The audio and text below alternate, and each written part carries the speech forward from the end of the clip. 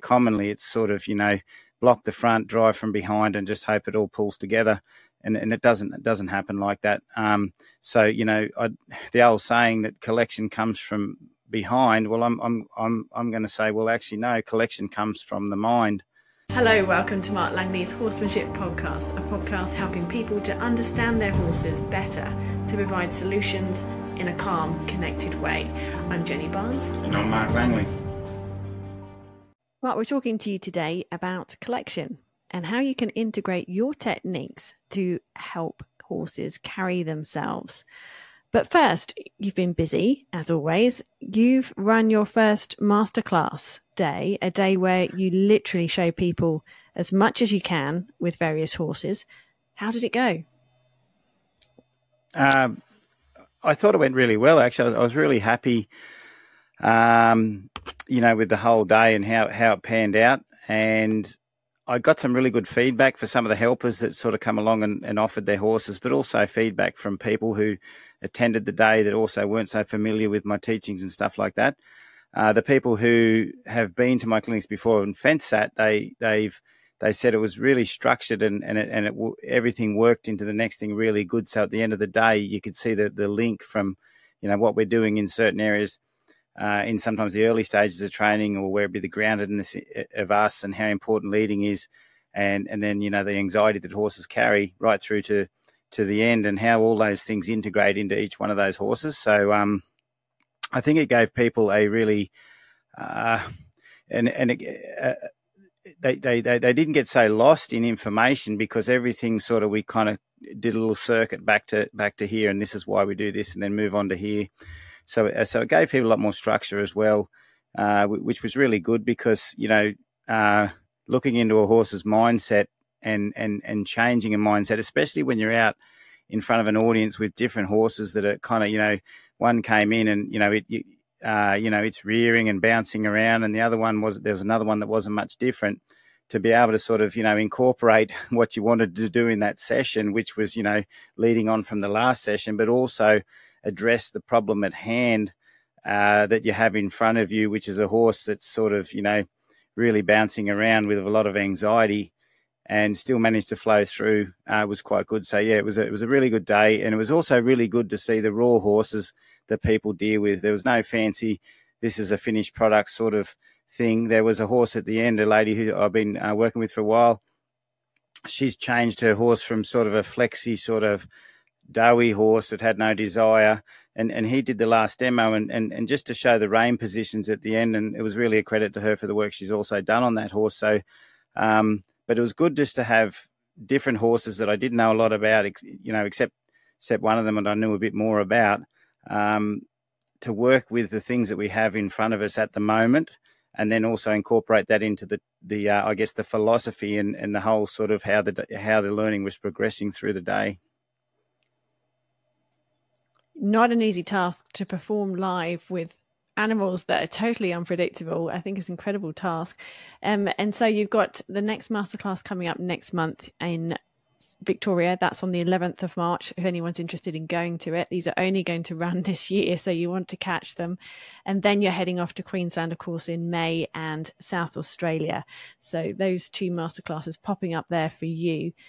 Definitely look up them and see if you can get along to them. Okay, so collection. Now, this question comes from Nat, and we're going to probe into it. There's a fair bit in it, and I think it's going to lead into different areas as well. So it's quite an interesting topic, and I know a lot of you are really interested in what Mark has to say about this. So I'll just read you Nat's question that's triggered this podcast to get done. She says, it's been proven, and countless times she's heard it stressed to her, how important it is that the horse carries itself, that it steps under, lifts in the wither, and bears more weight on the hind end. How can I combine this with Mark's education and not drive from behind? All the people I know constantly drive from behind, whether it's in saddle or on the lunge. I would like my horse to get to that point, but I don't want to do the dressage style of squeezing her every step. Okay, so we know what collection is. We know wanting the horse to tuck into that natural sort of position where they hold their neck. There's not a rein pulling on their mouth to get to that position. And we want them to feel comfortable in that. And then at the same time, very, very light on their front. So to do that, you sort of got this, if you think about a pivot. But a lot of people, she's saying, sort of help this to happen by driving from behind. Can you just explain why would they be driving from behind to get collection? Because everyone talks about collection coming from the hind end. So the whole philosophy is to get that front end light and the wither lifted. The horse has to engage its hindquarter and have its hindquarter in a position that supports that whole horse being equally balanced over all its body. So basically, if you watch a horse grazing in the paddock, they've got a lot of weight on their forehand and they've got their head out grazing the ground. So they're not really using their hindquarter. They're all on their forequarter. When a horse is resting under a tree, it's on its forequarter. But the whole idea with collection, and that's why people say it comes from behind, is because that hindquarter has to engage to support the front end and create a horse that's nice and equally balanced. And with good collection, obviously, as you said before, the head carriage is part of it, but the head carriage is one of those things. It's kind of the product of a soft horse, not necessarily the thing that we make happen, hoping the back end's going to sort itself out. Okay, so in that case, if they're wanting to drive from behind to sort of get this, what's wrong with doing that? Can you just explain for people who might not be familiar with your techniques? Well, the thing about, there's a whole process that leads to the next, and driving from the hind is just, almost saying the hindquarter is going to fix it all. And that's not necessarily the case, but too commonly it's sort of, block the front, drive from behind and just hope it all pulls together. And it doesn't happen like that. So the old saying that collection comes from behind. Well, I'm going to say, well, actually, no. Collection comes from the mind of a horse, and eventually, because the mind's in a good space, there's a lot of understanding in that horse, and the horse is letting go of certain things. Then that hindquarter is going to be in the right place to support good posture and collection.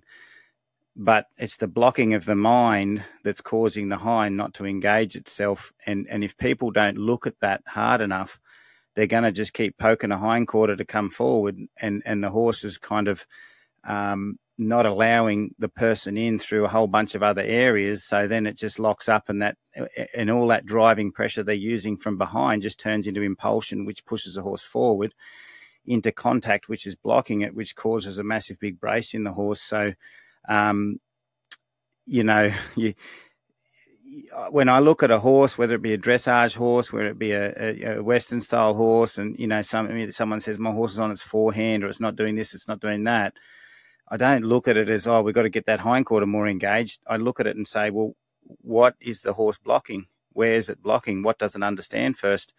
And by the time you go through all those little details that the horse doesn't understand, and that's not even going into all the little details and movements a horse needs to know to be more versatile within collection. And that's another thing I think gets pushed under the carpet a little bit, is the versatility within collection, which is a massive key. But what I'm saying is, when I'm looking at a dressage horse that's been ridden into contact all its life, with that principle of the horse comes through from behind, and what I do is I just address why the horse is not collecting, or what it's blocking out and what it doesn't understand. And I go through all those little pieces, and then when those pieces start to fix, I don't have to worry about the hindquarter, because it naturally comes through itself, because the horse starts to let go and it allows the person in to their mind and their body. And once that horse allows them in, then the horse releases the tension in its body to allow itself to use itself properly. And as I say, driving from behind is just one little piece of collection, but it's the piece that seemed to be sold the most. It's almost like the Holy Grail. But to me, it's the horse allowing us in and being soft with all the little things we're asking, and also finding out the things that it's really resisting or blocking out. Fixing those things, then you get self carriage, because the horse says, "Thank you, I'm in a good space, and I'll be more collected." Okay, so have you got any specific tips then that Nat can start to implement where she can use your whole integrate the whole concept of engaging their mind and getting that softness? How can she? Is there anything like Okay. specific that she can be working on? Well, I'll talk about some specific things, but then I'll sort of give you some ideas. Is you've got to go through all the little basic things that you're showing your horse. And I'll go through the process of getting your horse more versatile, so then it's comfortable and confident within more of a collected frame. So basically, the first place the first place is even when we walk up to a horse. If we walk up to a horse, it gets a hard eye and the muscles stiffen up. Well, we're not going to get collection, because being around that horse is obviously causing a block in it that's saying I'm not soft enough with a human around me to even sort of think about collecting. And half the horses I come across suffer from the fact that I've got a human guiding me and I don't really trust them because of all the bad pressure they've applied. So the wall's going up already, and then the person's in the round yard trying to sort of get the horse to drive from behind, and I'm like, well, you can't get that horse to drive from behind because the operator is the horse is tense as soon as the operator's standing there. So that tension just filters through the whole lesson. So the things that we got to look at when we want to build good collection, and I will go into some more basic fundamentals of the exercises we're going to do, but I want to put that into context because it's so important that when we walk up to a horse and we put a hand on it, we put a feel through a rope on it, is it blocking us out? Is it in that good state of awareness, that healthy awareness? Or is it not? So we have to really look at that when we work with our horses. And if they're in a nice, healthy state of awareness, you should be able to pick up a feel on that rope, and you can see the horse searching in its mind, but the whole body being able to support that thought because every muscle is kind of loose and alive and ready to softly move. And a lot of horses can't even do that. They just lock up their chest straight away. Their eyes go hard and they wrinkle their nose and they just go, Ugh. So every movement is a kind of bracey movement, and people might have their horse going sideways in all different directions, but every movement is a bracey movement, and there's always a resistance because the horse, as I said before, it's not allowing that person into its mind and its body because it's just become braced over the years. So firstly, we have to address that, and then we can go into the exercises that help build better collection. So going into those exercises, the next thing I want people to sort of think about is, okay, if the horse is not fighting and got strong thoughts, so the other thing is like the horse is thinking away over there, and every time we pick up a rein, it hangs onto those thoughts. So the horse has to be very versatile in its mind and has to be adjustable in its mind. So if you've got a horse thinking forward and you pick up a left rein, it should be able to think left. If you pick up two reins, it should be able to come back with its thoughts and engage a bit more if you want it to back up, or just be a bit more available. But a lot of horses I see, they're not very adjustable in their thoughts. They hang on to one thought for too long, and it takes a lot of pressure for them to change it. And so basically, if they're not adjustable in their mind, then transition becomes a really hard task, because every transition is a change of thought. So the horse is thinking something else. So then the transition becomes a big brace. And then if you did have a little bit of collection in some sort of forward movement, as soon as you change that movement into another movement, you get a big brace, you lose all that collection. So all that is so important in it. And that's why I say that the biggest piece that people talk about, the driving from behind, seems to be like the gospel or the Holy Grail, but actually it's the tiniest little piece, because, as I said, that's the bit that I think that sorts itself out when the horse is, as I say, letting us in and soft. So thinking about all that sort of stuff, then we got to go, okay, then the horse needs impulsion for that, and it's got to have self carriage. And so I heard I think it was a German classical dressage trainer. He said something which really picked my ears up, and it was good to hear. Is in collection, a horse must have more impulsion than us. Okay.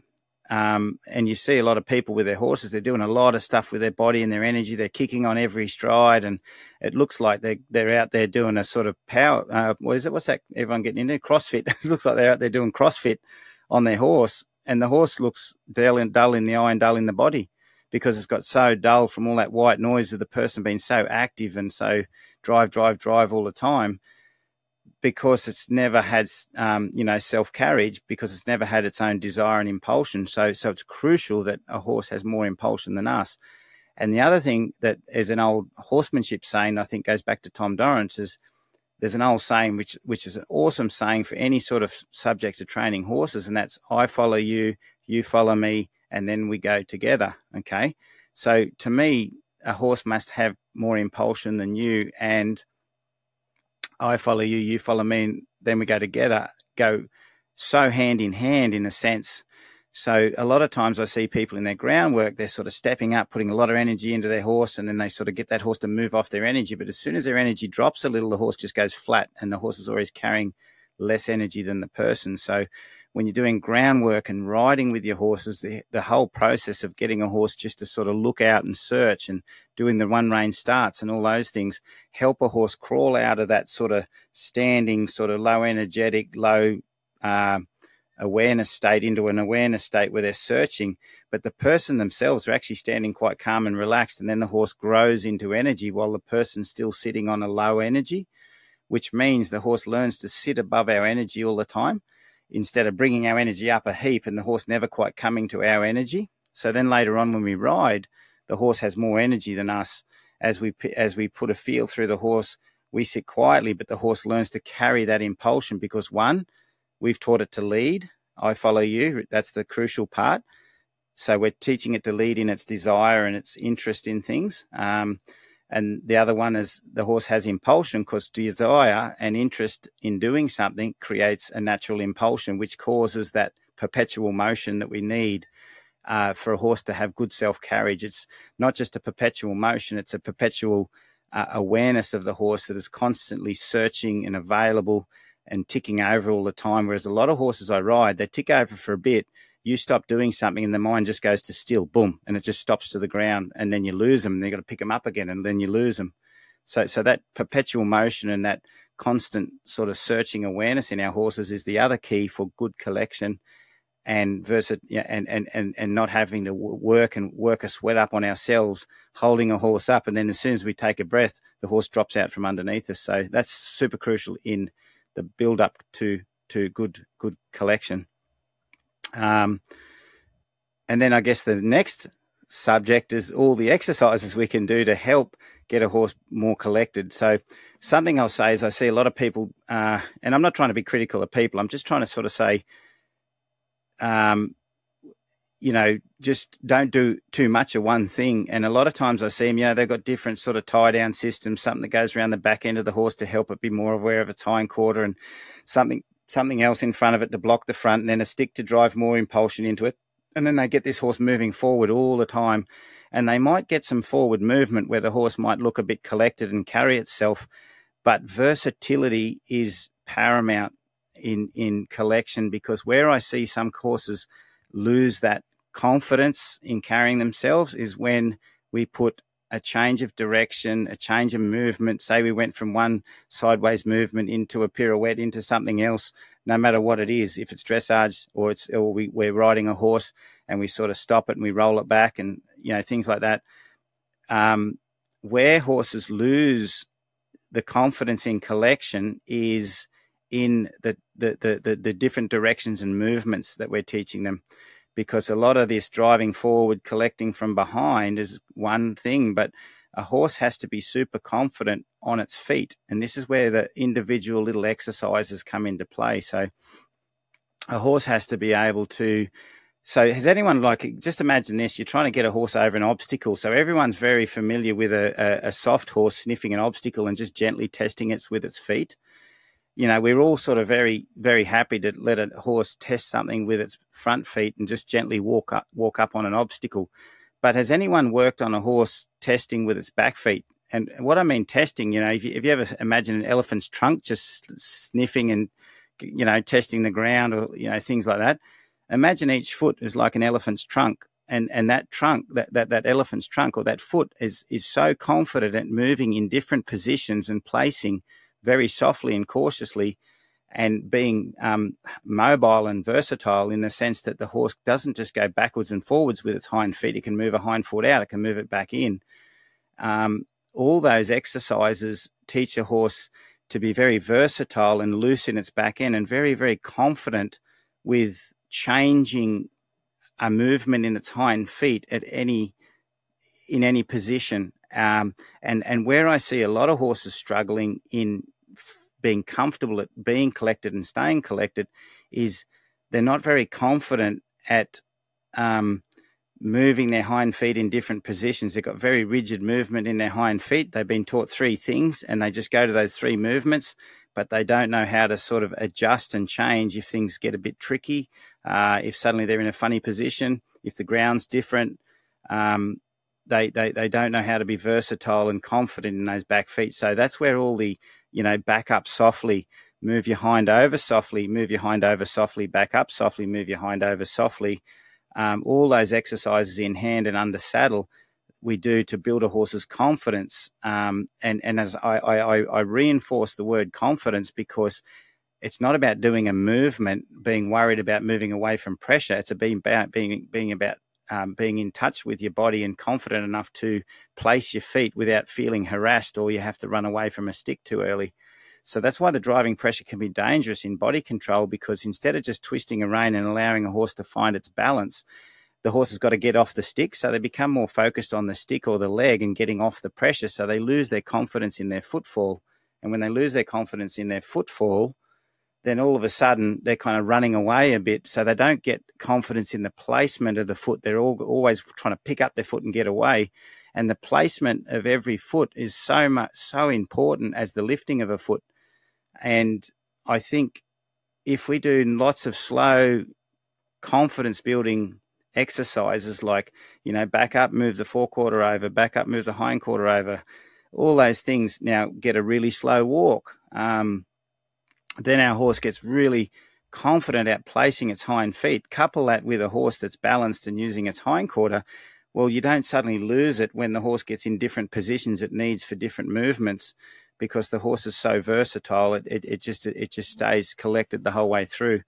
And I think doing body control and soft body control exercises, all the things that we do, like just the simple lead rope exercises that just getting a horse soft, is so good for helping collection, because every one of those movements, when we pick a horse up, we lift its wither to get it to back up, we lift its wither to get it to step over. When it does a good hindquarter yield, just at the last clinic, there was a horse that had its hindquarter chased over, but it was so rigid that it only knew one movement with its hindquarter. So then when you backed it up, the only back up it could do with its feet was dead straight line like a train.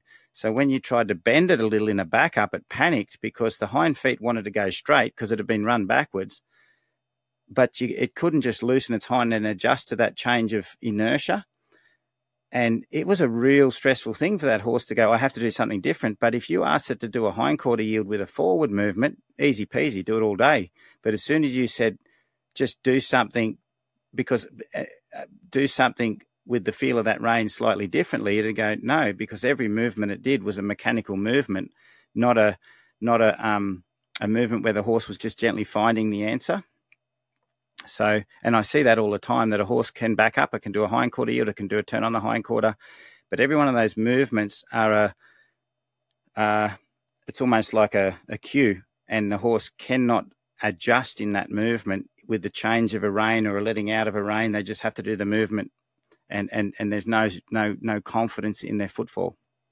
So you've been talking quite a lot about how the horse is feeling and responding to what we're asking it to do there. What's some of the common areas that you often see brace in this particular movement? I think the biggest area, apart from this, what I talked about before, which was, when we walk up to a horse, when we pick up a rein, but the biggest brace and the conflict in the two main areas that cause the most conflict in why horses are blocking us out, or the main fundamental tools that we use that are that are most clear, the reins and the heels. Okay, so the two areas. So one big area, when we pick up a rope or a rein on a horse, it's got a lot of brace and it fights it. And the biggest, one of the biggest braces I see is the horse in the base of the neck. They just lock up. So it's a good brace for a horse, because when they freeze and stare, and they got to freeze they freeze, lock up the front. When you spook them a little in their eye, they lock up the front. And by locking up the front, obviously they can't collect. So one of the big braces I'm working on is that locking up of the front. And another area, like you pick up on the reins and they lock up in the front, the same thing. So they're constantly bracing and locking up for that contact we pick up. Sometimes it could start from a brace in the jaw when we pick up the rein, and then it turns into a brace in the base of the neck, where the horse just freezes those front feet, and it causes and that rigidity. Obviously, with that perpetual motion, once you get that rigidity, you lose perpetual motion because the whole horse stops when you pick up a rein. So flowing in the reins is really, really important, and getting the brace in the base of the neck to disappear is really important. So hence why I get a horse from a standstill and I do one rein starts on horses, because over the years of watching horses and training and different sort of ideals, I noticed that there's a lot of people blocking and driving. As soon as you use a rein to block a horse, in your mind, you're actually possibly causing the horse to want to stop in the reins. So when we're riding a horse, the horse, every time we pick up a rein, sometimes it's conflicted between stopping and bracing and movement. So I do a lot of one rein starts, start the horse off with a hindquarter yield with a one rein start it with an open the forequarter with a one rein start a back up with a rein start, little things like that teach the horse and go from standing to movement. But all in all, the first thing and the biggest brace in the body that I'm looking at is not necessarily how its hind feet are. It's where it's kind of really locking up, and a lot of time that's in that chest area right up through. So to lift the wither, sometimes I get into that brace there. So I'll do a lot of lifting up with horses, where I lift until they kind of loosen their feet a bit, lift until they loosen their feet. And when I lift, you'll see that inside front foot loosen, and both feet then start to loosen. And then I can just push the horse over. The wither just lifts and moves over. And then gently you can put a little twist in the rope and the hindquarter comes around. And those movements there are really saying, when I pick up the reins, loosen, bring your awareness up, lift in the wither. And when a horse softens and lifts in the wither, the hindquarter has to do something to support that. So when the horse lets go of the brace, it says, I'm here. Well, it just tells its hindquarter, you've got to support that now, because the hindquarter, the forequarters become available and ready to move. So by a lot of cases, if I wouldn't look at a horse and go, gee, you got a big brace in the base of the neck, I think you need to tuck your hindquarter in and just push the hindquarter up. I'd try and address the brace where I see the most resistance and do an exercise which trying to targets that front end and gets it to release. And then in the releasing of that, the hindquarter goes, oh, I'm happy to help a nice open forequarter, and a horse that's really lifted and aware, because it kind of has to do that anyway. So from there, as I said before, we're not trying to make the horse do something. We're trying to get it to let go of the fight in any question that we're asking. And then when it lets go of that fight, then it gives all its feet softly. So there's so many exercises that we're doing with our horses, and that's why I do all those exercises, because that gives the versatility, the confidence in movement. And the other one that I haven't brushed on, which I think it's a gold nugget in the sense of just getting a horse to collect and be ready for lateral work and stuff like that. And I came across it teaching slow horses to walk a bit faster to the leg, but also teaching fast horses to find a slow walk. And there's this walk that you ask a horse to do. It doesn't matter if it's a slow horse or a fast horse, but it requires a fair bit of thoughtfulness. So for the slow horses, because it requires thoughtfulness, the horse goes, I'm really got to think about that. So what happens is you ask the horse to go so slow until you feel it nearly stall. And stalling is when you feel the movement go clunk, clunk, clunk, like it's going to stop. And some horses have a higher clunking stalling rate than others. The lower the stalling rate, as in the closer to the standstill in speed, is the softer the horse. The higher the stalling rate, the more brace in the horse. So a lot of horses, when you pick up on the reins, they start to slow down and then they shorten their stride and then get clunky. If your horse has that in their body, then collection, picking up on the reins again to carry up into themselves, is kind of impossible, because every time you pick up the reins, it causes a clunking, stalling feeling in their body, and then you've got to kick them harder to keep them going. Then that's where you lose that collection. It just becomes forward drive into the reins. So a lot of the horses in our old dressage horses too that are very heavy, I'll do that. Can you walk really slow? Loosen. Can you walk really slow? And then when I feel them clunk a little, I'll loosen up on the reins, let them carry the slowest walk that they've just found before they clunked and then stalled into a stop. And then I'll slow them down again, and I'll get that so close to the stop. But a lot of people that have done this exercise, they've loosened, and then the horse has gone, it's just started to walk like a cat, and it got really slow movement, but the strides get longer, and it's almost like this natural impulsion comes through the horse, and it goes, and it relaxes into this nice, long strided, but super slow walk. As I say, like a cat that was constantly in motion, stalking, not stopping and starting. And a lot of horses, you just see them change. Their whole body changes, and then they start to, their top line just picks up and their hindquarter loosens and comes through. And that was through no impulsion from behind. It was just getting the horse to let go of the brace and carry a natural impulsion really slowly. So something else I think is really good for building good collection and self-carriage in horses is every single movement we do, slow it down.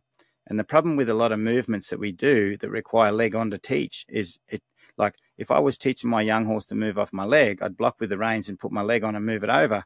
So I'm always increasing the speed of the movement. Whereas if you teach young horses to do movements through the rope and the reins where you're not accelerating it, you can actually slow down sideways yield so the horse picks its feet up more carefully, so you get more elevation in the feet, and they just place carefully and they become more confident. So you can actually get, even if it was taught to rush away from your leg a bit, if I had one of those horses, I'd do the leg yield without the leg and just say, don't rush, slow down, and teach them to slow down in the movement. And in the slowing down, that's where you feel that confidence in the horses. And then with that softness of the muscles, and I say the confidence of the placement as much as the pickup, then they start to collect. And then once they've got that softness and that looseness, that's when you start to add impulsion and say, now carry more energy into that, carry more speed into that, whatever you want to do. And I find that really helps with the stale horses and the old horses that have been tried to collect it, but it never worked. Is just slow everything down, get that cautious catwalk, and then slowly build up again. Question from Francie on the same topic. Any tips on helping a horse who's rather heavy on the forehand work more from his hind end? So with that question there, it's like I said in just the last bit of the subject there, is the lifting of the wither. So any of the lessons where you kind of pick up, get them to loosen, lift up and move across in the forehand. So sometimes I'll put a lift on a rope. It's important you'll be able to pick up the reins and the horse kind of lifts up with the reins and gets aware. So I tend to do a bit of a lifting lesson. When the horse buries down on my hand, I'll hold and say that's not available. Sometimes I hold and slap my leg to say, hey, don't push down. And then I'll pick up until they start to wriggle their feet, and then you just leave them a bit, and then you do it again, and they'll wriggle their feet. It's a bit of a tough lesson, but it's a really good lesson to get them to sort of let go of that what's causing them to be really heavy. And you should be able to lift a horse's head until they wriggle their feet. And what starts to happen is as you pick up on the reins, the horse lifts the wither. So instead of lifting their head and getting really out of balance, they tend to lift their wither up instead of just poking their head up really high. And that teaches them. And from there, you do a little lift, a little move sideways, and then you just push them into a little back up, and they'll go lift over and back up. And that teaches them. And in the lifting, they're already starting to engage their hindquarter, and you'll see the hind feet want to get a bit loose with the front feet. And then you just get them to back up. And from there, then you teach them to back up and step over. You know, maybe when you're on trail rides and stuff like that, you just ride along and overshoot the track you wanted to ride on. Then you just back up and then you just say step over. But some horses can back up and step over still on their forehand. So that's why that lifting is really important. Get them to lift and loosen.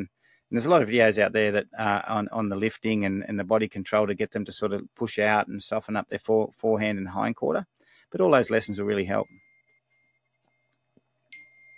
Okay, and so I wanted to also list some of the areas that people can specifically go into on the online membership to look at all this stuff, because I know you've covered a lot in what you've just been saying, but people were interested in specific videos. So I will put links up on our Facebook online membership group, which is exclusive to the members. But if you go into the membership and you're listening, so there's a whole section on body control.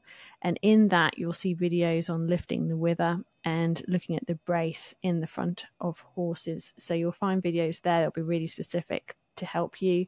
One in particular, encouraging the wither to lift. That's a really strongly advise you to watch that one because it's very specific to this. Also looking at soft transitions to the legs and how they are responding to rein positions as well. So we want softness in both of those areas. Also videos on releasing brace. Releasing brace, again, there's an entire section of videos in there.